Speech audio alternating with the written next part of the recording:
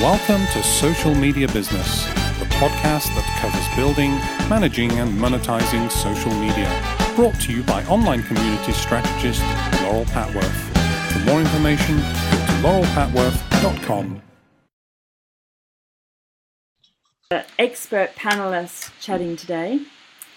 And then I'd like to go through some news of the day. They're hard to predict before the shows because it's usually the breaking news of the day. So today I thought I'd mention the Wikipedia blackout and a top issue. Also the Facebook status update of the sister of the head waiter that was on the cruise liner that sank. Yeah, and the reason I wanted amazing. that is, yeah, it was a very interesting story. And there's also that issue with the people who were live streaming a woman trying to pull men into lifeboats instead of putting the phones down and trying to help her pull the men into the lifeboats. And it was men that were using their phones to capture it. Mm-hmm. And that sort of that journalist question of, if you see shooting on the street, do you put your camera down and help people, or do you document it for posterity? You know, it's not a cut and dried issue, I don't think, but we can discuss that. Any other news of the day that you guys would like to hit on, like straight away, but current affairs type stuff in social media?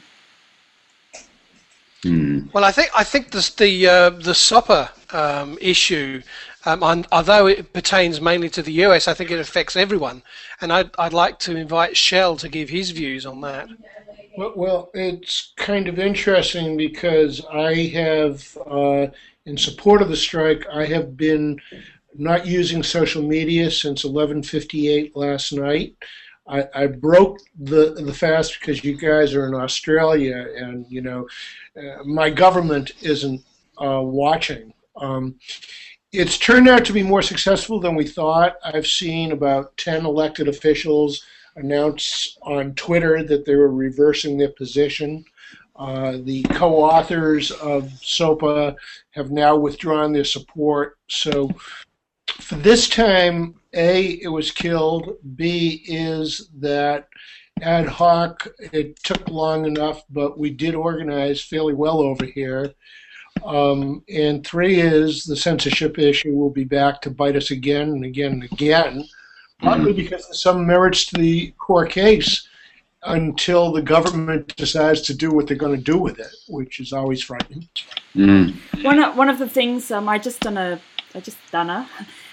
did a radio interview with one of our radio stations here, and was just really trying to point out that it does affect everybody, this ruling, because if the Americans can force Visa to shut down services to Flickr because there's photos up there they don't like, or YouTube, it doesn't just impact Americans, it impacts everybody in the world because we use all of those services as well. Yeah. And one day we might want to do Facebook ads and we can't pay for them because Visa's got an injunction against Facebook. That it doesn't just impact America, it impacts the whole world. You can retweet me and not realize I used something that was a pirate of something, and you can be culpable to imprisonment. Some of the cases, I forgot what, somebody retweeted something about somebody who was sentenced to prison for 4 years, and they were guilty of a crime. They could have been sent to prison for 5 years for having retweeted it. So the thing that was amazing. Sorry. What's that, Taya? I said it's absurd. When you actually hear it said out loud like that, it is actually quite absurd. Let me give you a real world example that's actually happened at the Beijing Olympics. Families were taking photos of themselves in front of the Olympic rings, which is actually against the trademark rules. Absolutely. So the Olympic Committee sued Flickr and all the photo sharing sites to take down photos, family photos that people had taken of themselves in front of the rings. Now, the merchandising of the Olympics is just an abomination, full stop, and the revenues around that. But that whole idea that now every single site is at risk for posting those photos, you know, Facebook could be sued, those sites can have their revenues dried up by Visa. or because a family took a photo of themselves in front of the Olympic rings. What do you guys think of that? Well, it reminds me of the PayPal sort of issue where, PayPal used to have a reputation of just, killing, accounts dead because someone somewhere complained about something. But this just takes it to a whole new level. I really would love to see the politicians pass something that makes everybody that photographed their kid at Disneyland hugging Mickey Mouse a criminal.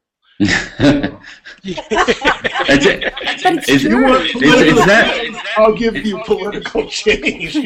It's that retarded, isn't it? It really is. And it is that bad. Every kid that dresses up as Lady Gaga, every person that holds up their Kim Kardashian DVD set and says, "Look what I've just bought," anything like that. Well, that's two of my behaviours cut there and then. You disco bunny. I just before I answer Lee, I want to know if we're on the record or not right now. I'll sue anyone who retweets that. She's taping. I'm going to stick to MICKEY. So if we can, let's move on to the other topic of the day. And I'm a bit concerned because my vision is out of sync with my voice, but hey-ho, we'll figure that out. Yeah, but is your lipstick really that ruby, or is that just the screen, or are you honoring Stephen's bird? The other topic of the day, I think, is the ship that went down, the cruise liner that went down off of the coast. Is it the Mediterranean? It was close to Florence, Italy. It was close to Firenze. Okay. I used to live in Italy, so I kind of know what it's like over there. But the ship, one of the women on Facebook, she's the sister of the head waiter, posted up on Facebook, the captain is bringing the cruise ship close to shore so that my brother-in-law can wave at us from the ship. I'm so excited. And then after that, she kept documenting what happened with the cruise liner that did indeed come too close to shore and eventually sunk and sadly taking lives. I'm interested in that perspective, and also the one of the story of the woman who, again, she posted this on Facebook, that she spent her time pulling people out of the water while other people use their mobile phones to live stream to YouTube and other live streaming sites. And I suspect also doing Facebook and Twitter updates, what was going on. So in other words, live streaming potentially their death. And her dismay that they weren't helping her help people into the lifeboats. So what's your perspective on that, guys? It's, the whole context of being addicted to media and, your 5 seconds of fame. It's kind of, people lose perspective in times of crisis because maybe people don't think they're going to die. Or don't realize the inherent risk associated with their circumstances. And so they just, because it's part of their vernacular and their behavior, they don't consider the ramification when people are dying around them. It's very sad, actually. I agree. I think we all agree that it's sad. What worries me, though, is that I know of my own behaviour. There would be an element of, I'm going to get this up before anyone else does. Yeah. Well, it's I've got to tell you, I've got a different perspective, but I'll come to mine in a moment. Shel, what were you going to say? Actually, I've got two perspectives. One is, I'd like some good old-fashioned journalistic drilling in to be sure that what was said by this woman is actually true. And one of the technical issues, having been in that part of the country, is I couldn't get any connection. I don't know how they did it on a lifeboat surrounded by rocks on the Italian coast. So there is some doubt of authenticity to the story where she positions herself as the one heroine who then rushes to Facebook. And so it's been doing this for a long time. I know what you're saying. It needs to be checked, and I guess the other question is she just crossed that her mobile phone fell overboard? Which is, I'm being satirical here because one of the questions that I have is, I often I'm on flights all the time. I probably do at least 4 flights a week.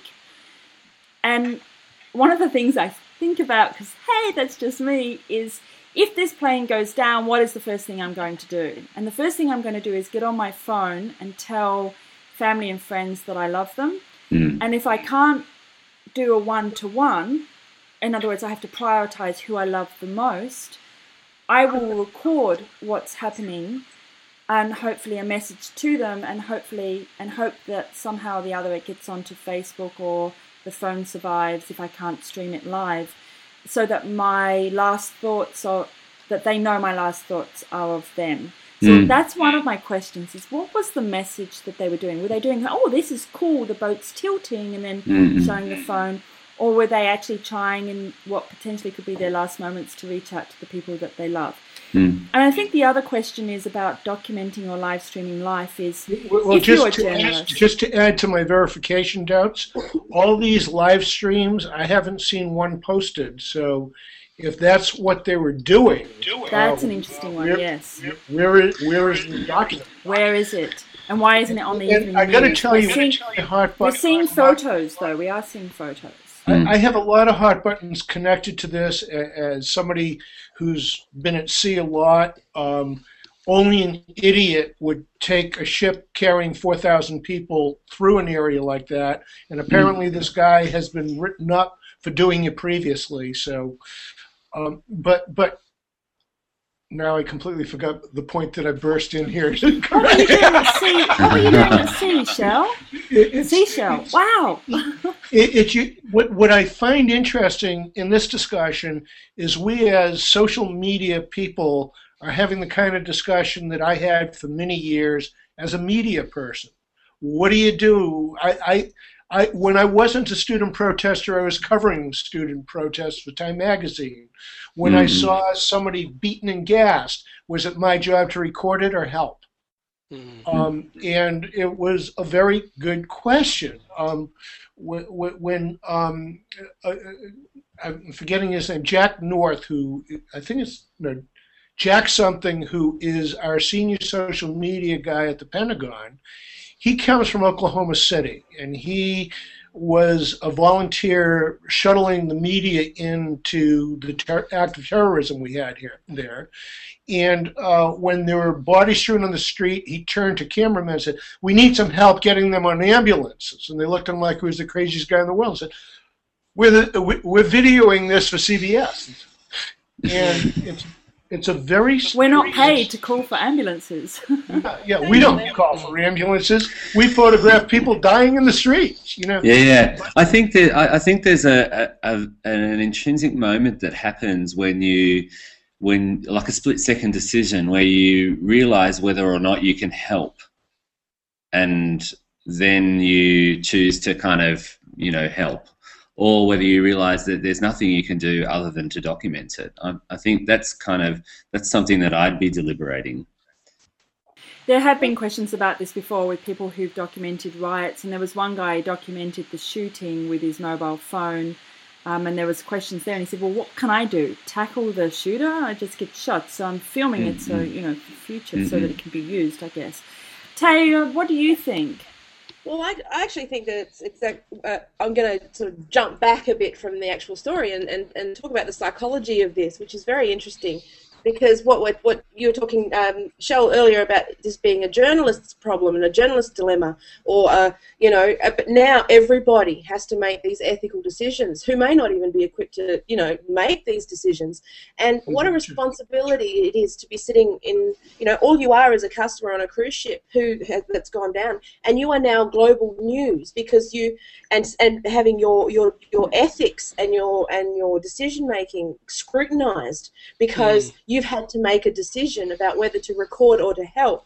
And I think that, I find personally, and I guess I'm probably a good commentator on the idea of scrutiny, a private citizen having a lot of ethical scrutiny and all those sorts of things, and the psychological struggle that you go through with private citizens becoming public. And I think it's quite extraordinary to observe that. So I know what you're saying, but one of the questions that I've had for a long time is that we've always handed over our ethics to other authorities. The government, the police, and the media tell us what our ethics are. And perhaps the meaning of community is when we not only unite around a purpose, but also around an ethical and a value system. And so we're being forced into situations at the moment where we say if we want the global village, then we have to give up privacy. Privacy is an anathema to global village and vice versa. Or is it? Can we set boundaries? And if we are part of the global village, then we better get the whole of the village thinking about what the ethical and constraints are in that village. And recognising that at the same time you're always going to have outliers anyway. So even if you set, this is the boundary, this is the ethical boundary, and we won't stray out of this, there will always be people who will be on the edge. Yeah, I agree with that. Totally. In fact, they work really hard to be the bad boys of the network. In my online communities, they really work hard to get that reputation of being a badass. Were you ever a bad boy, Shel? I object to the word "were."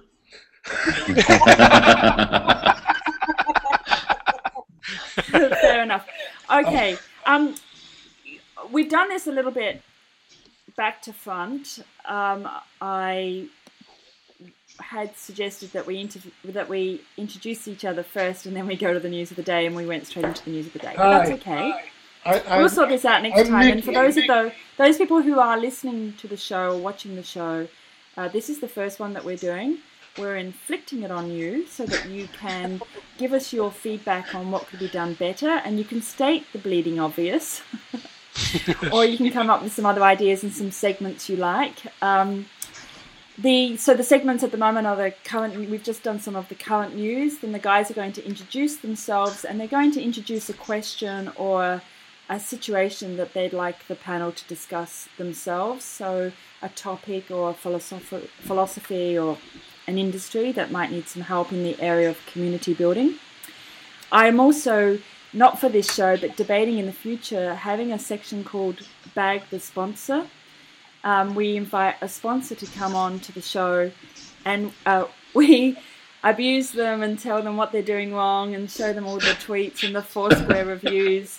It's all lots of fun, but this is a not-for-profit show, and I'd like that money to actually go to a charity. So it'll all be in good fun, and if you'd like to sponsor the show and sit in the hot seat and be bagged as the sponsor, then this is definitely the crowd to give you the hard time about what you're doing and not doing in community building. What do you guys think of that idea? I can just see the sponsors lining up now.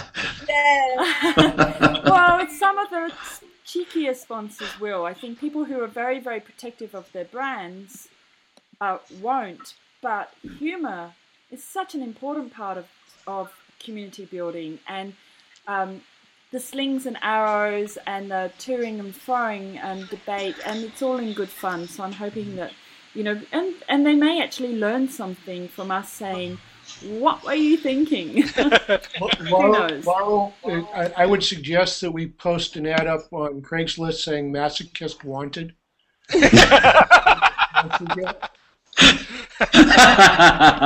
I'd like to nominate. I can just see the ad now. If your brand's not being trashed enough in social media, come to us. We'll trash it for you.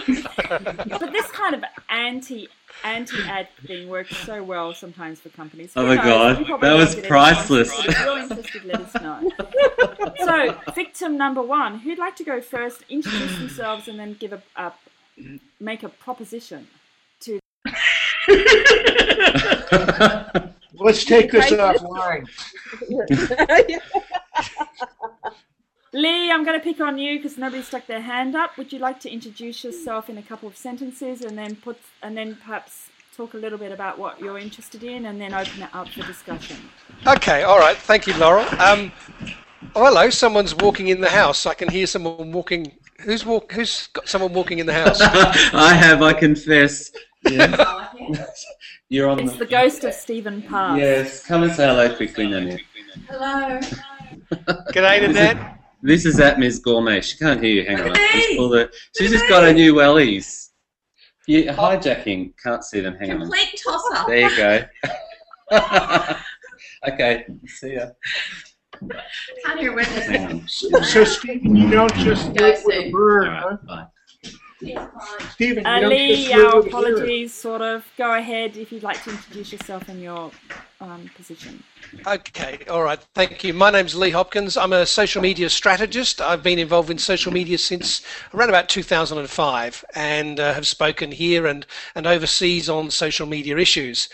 What I wanted to talk about today is I've been doing some work over the last few months with various local councils, local government, and my heart goes out to the local community or to the communicators there in these local governments, because they want to join in the conversation, but their hands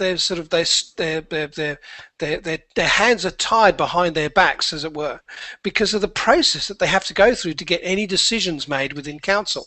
It has to go up through various layers of management, and then it's got to go through to the councillors themselves. Now, these councillors only meet, there's 15 or so of them, they only meet once a month.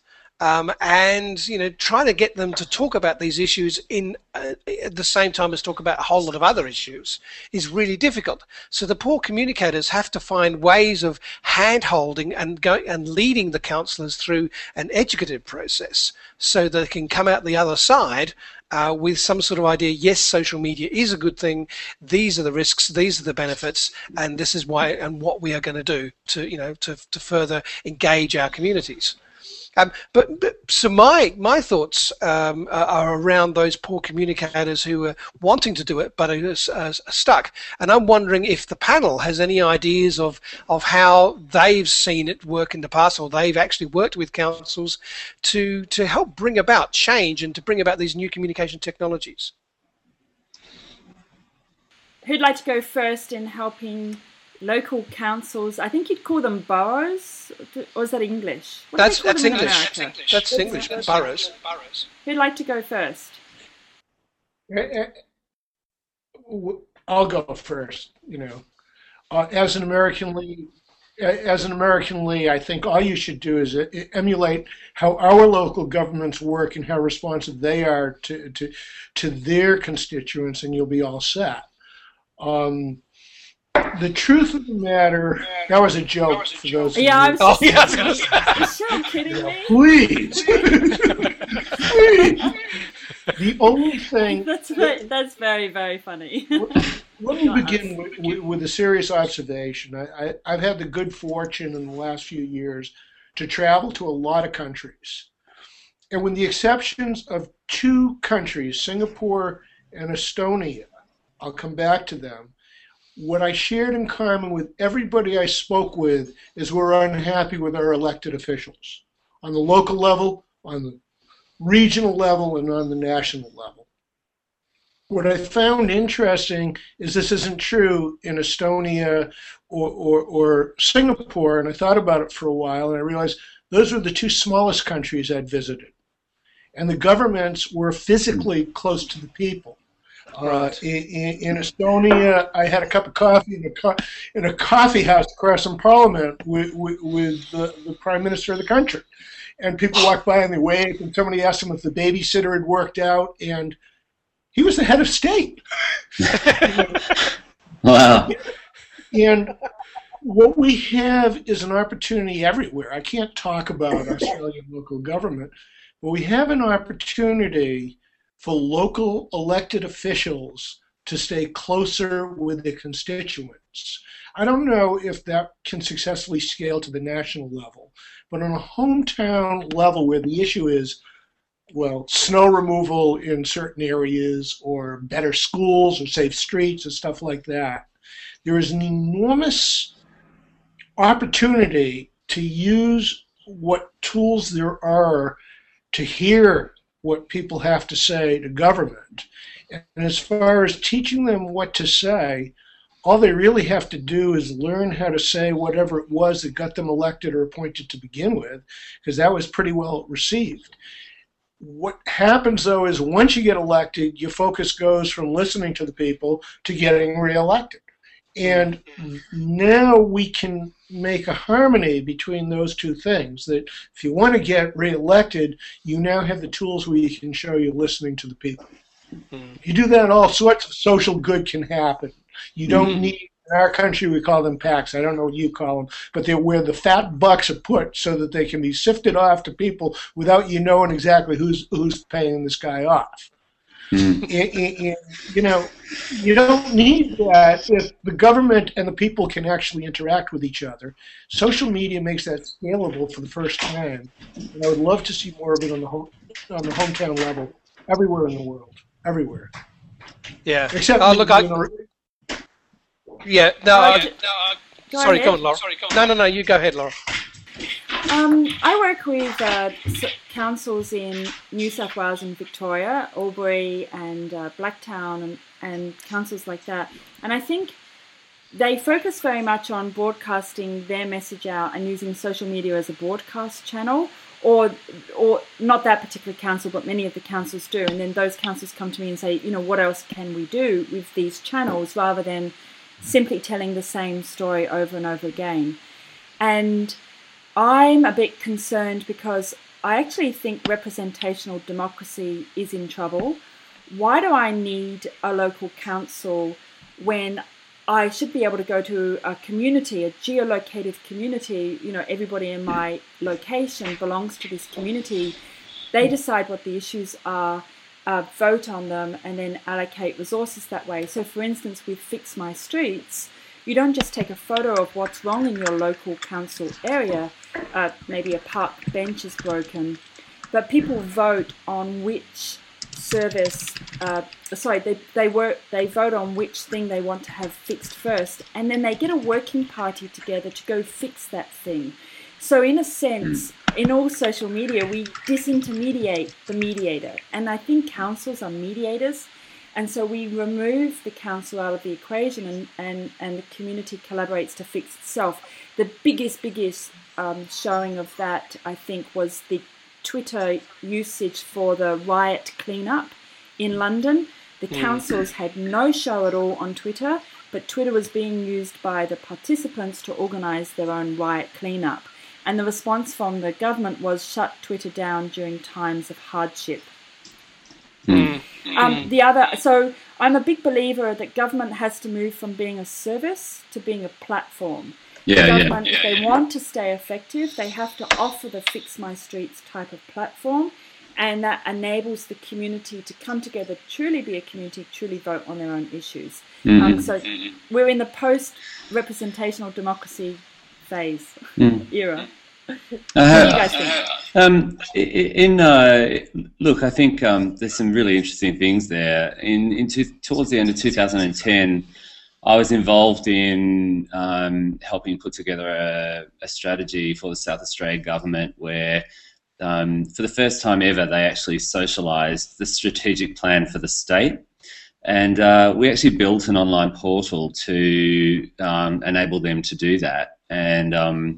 And you know, during its basically put it out to the people and asked them what they wanted for their state. And within a matter of months, there were 70,000 people communicating, participating on that site for the SA plan. And when the actual period of socialisation had come to a close, that community remained really vibrant, and there was a lot of incredible discussions about both urban and regional community and what they really wanted as prioritised for the state. What was the name of the community again? It was with basically the South Australia Strategic Plan. It was the SA Plan. Yeah. Because Lee asked for some examples. I also think the Future of Melbourne wiki, where people were asked to visualise what Melbourne would look like in the future, and to upload photos and put together some plans so that the community collaboratively created their town. I think that was an interesting one. So I don't know if you're familiar with those two. But Lee, you're Lord Mayor of Adelaide is an excellent user of social media, don't you think? He's often tweeting about what's happening at the Adelaide markets, and parking and all sorts of things. He is. Stephen is an excellent communicator, and I was very fortunate to be one of the early advisors to him on how to engage in the social media world. And in fact, he took me on a yes, there was a bit of a win there. He took me on a little tour around the Adelaide Council chambers, and showed me the table that Colonel Light actually mapped out Adelaide on, before he actually then, went on and, said, build this, build that. But the actual table... I think just at this moment, I just would like to just interrupt and point out to the overseas people and non-Australians listening is that Adelaide is a square, and then that square is cut into 4 other squares. So as far as laying out cities... all right, I'll be quiet right now. That was a bit weird. I was just wondering. It's one big square, right? Like, is that where you need for a square? I was just wondering if one of you Australians could verify this. Is that how we got the name Foursquare? Yeah, it's actually a grid. It's a city. It's a city designed on a grid. It is a city design, and Canberra was designed by the same guy, and it's a circle with other circles within it. So we call one roundabout world and the other one the square city. But Lee, I'm an Adelaidean, you know that, so I'm allowed to abuse my own hometown, and Stephen Yarwood won't mind. Maybe you will. Sorry, but yeah, you go on, and I know that you've lost your thread of thought now. Yeah, I've completely lost it, so... yeah. But yes, Stephen Yarwood, yes, that was it, Stephen Yarwood, yes, he's an excellent, he's one of the very few political agents that I've seen that is cognizant and actually uses social media really well to engage with his communities, and sort of I wish more were like him. Now, Shel, what do you call your Lord Mayors? Are they governors or something? We call most of our elected officials a word that rhymes with tadpoles.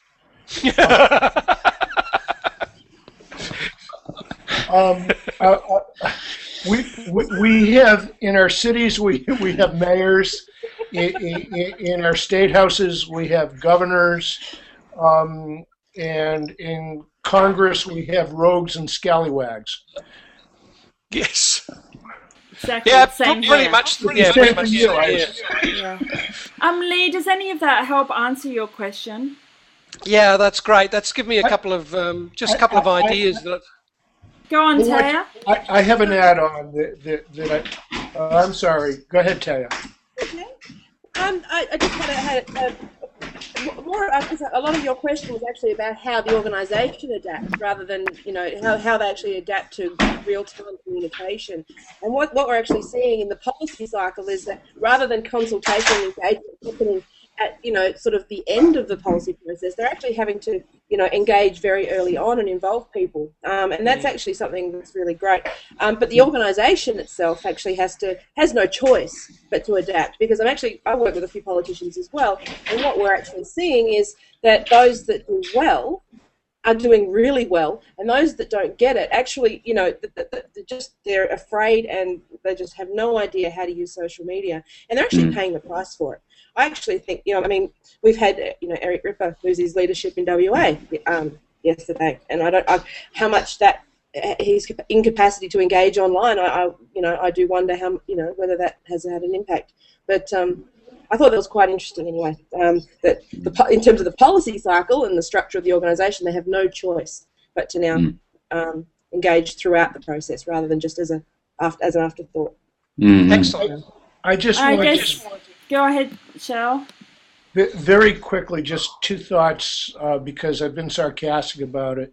But I think local government should focus on little issues that can be solved. Little issues that can be solved using social media. In Newcastle, England, they got into social media by announcing school closings. They did it because they couldn't decide when the schools were going to close till 5 in the morning, but they had to announce the closing on the BBC the night before. So they suddenly started using Facebook and Twitter to tell people what schools were open or closed during bad weather. Ferry schedules. This little stuff. You're absolutely right. Crisis communication often propels organisations that have been, in Taya's right, terrified. Crisis communication forces them to the front. Because I've looked at the chart of all the retweeting during the Queensland floods. The top 10 retweeters were local people who were trusted for giving the right information. The 10th to 20th percentile were a couple of major services, I think a couple of media services and the police. The government, particularly local government, did not show up anywhere as far as stepping up during crisis communication to ensure that the information reached the right people about the floods at the right time. Now, I'm sure people can contact me, and I hope they do, in response to this video and tell me examples of where that's not true and the council were out there doing things. But if you rely on the old way of doing something, you will pay a price. There is a cost of inaction and a COI for this. So, Lee, if I were you, and what I often do is I talk to them about the COI, the cost of inaction, of not being involved in this, and then try and take them through. I have 7 steps, you can pick any number, 7 steps towards full engagement. You know, the first one is using it as a broadcast channel, and then move them all the way through to a peer-to-peer government as platform sort of solution. All right. Thanks, Lee. Who'd like to go next? I just want to move this one along so that people don't have to listen to a War and Peace video that goes on for hours.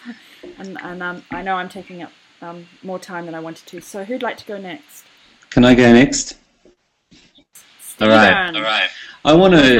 Huxley on Twitter. Do you want to introduce yourself? Yeah, my name's Stephen Johnson. I'm at Huxley, and I am quite passionate about decentralized action and creating movements around things that are important, whether they be big global things or things that are happening in local community.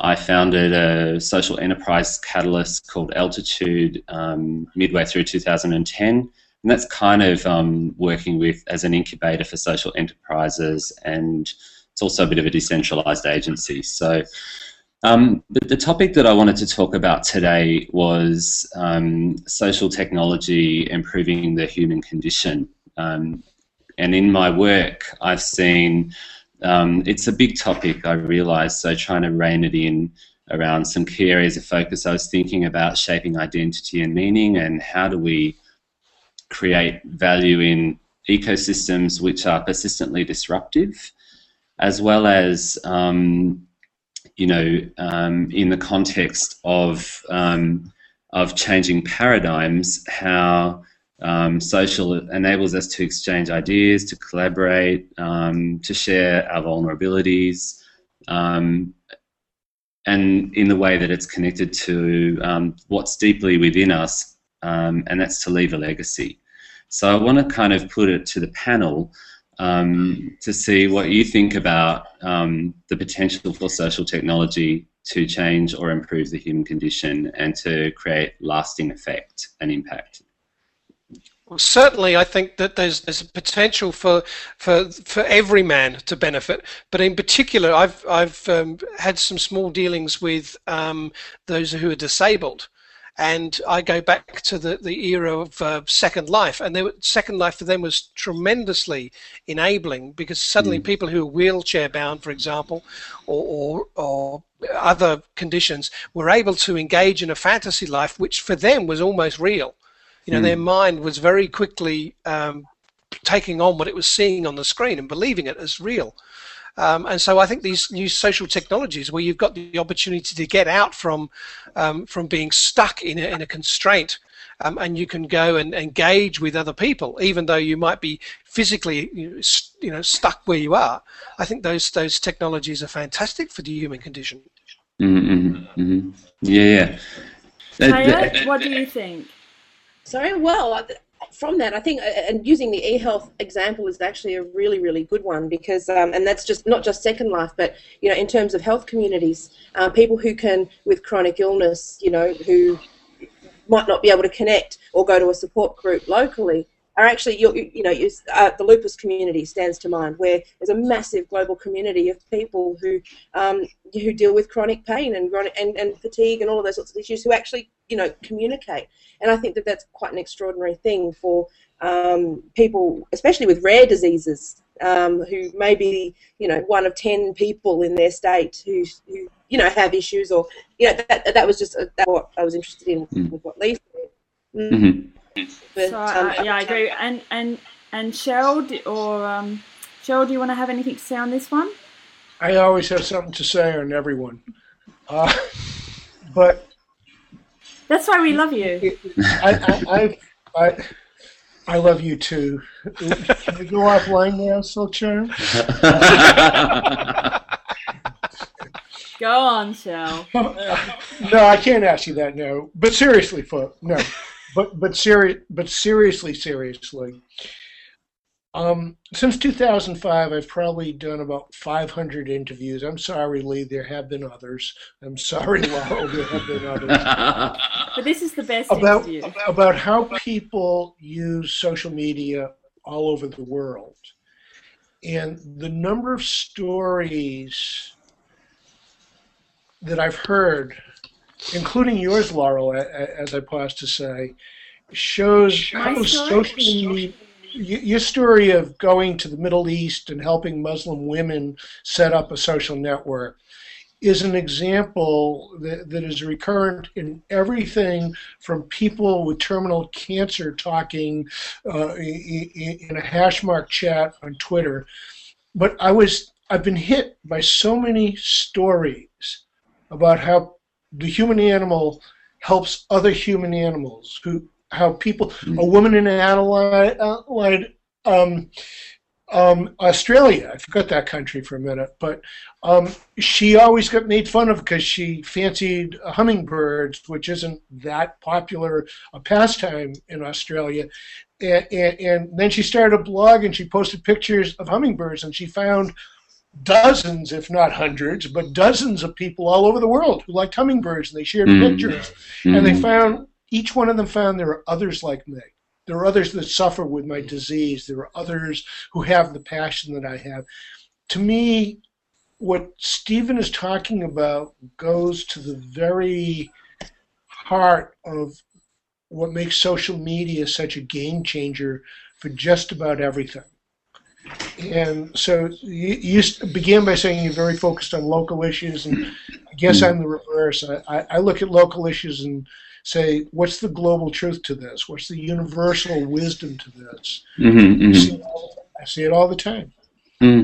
Look, that's a great point. I think the context of decentralized action is about local being global. It's the inside-out approach. Yeah. So it's. I mean, some of the work that I've done in communities around health with the UN, for example, to raise awareness around, malaria endemic countries, and, for example, I went to the Solomon Islands in 2008 with the UN, and that was post the 2007 earthquake tsunami, and I was asked to basically look at how social media could get the stories out of the people whose lives had been affected by that tragedy, and I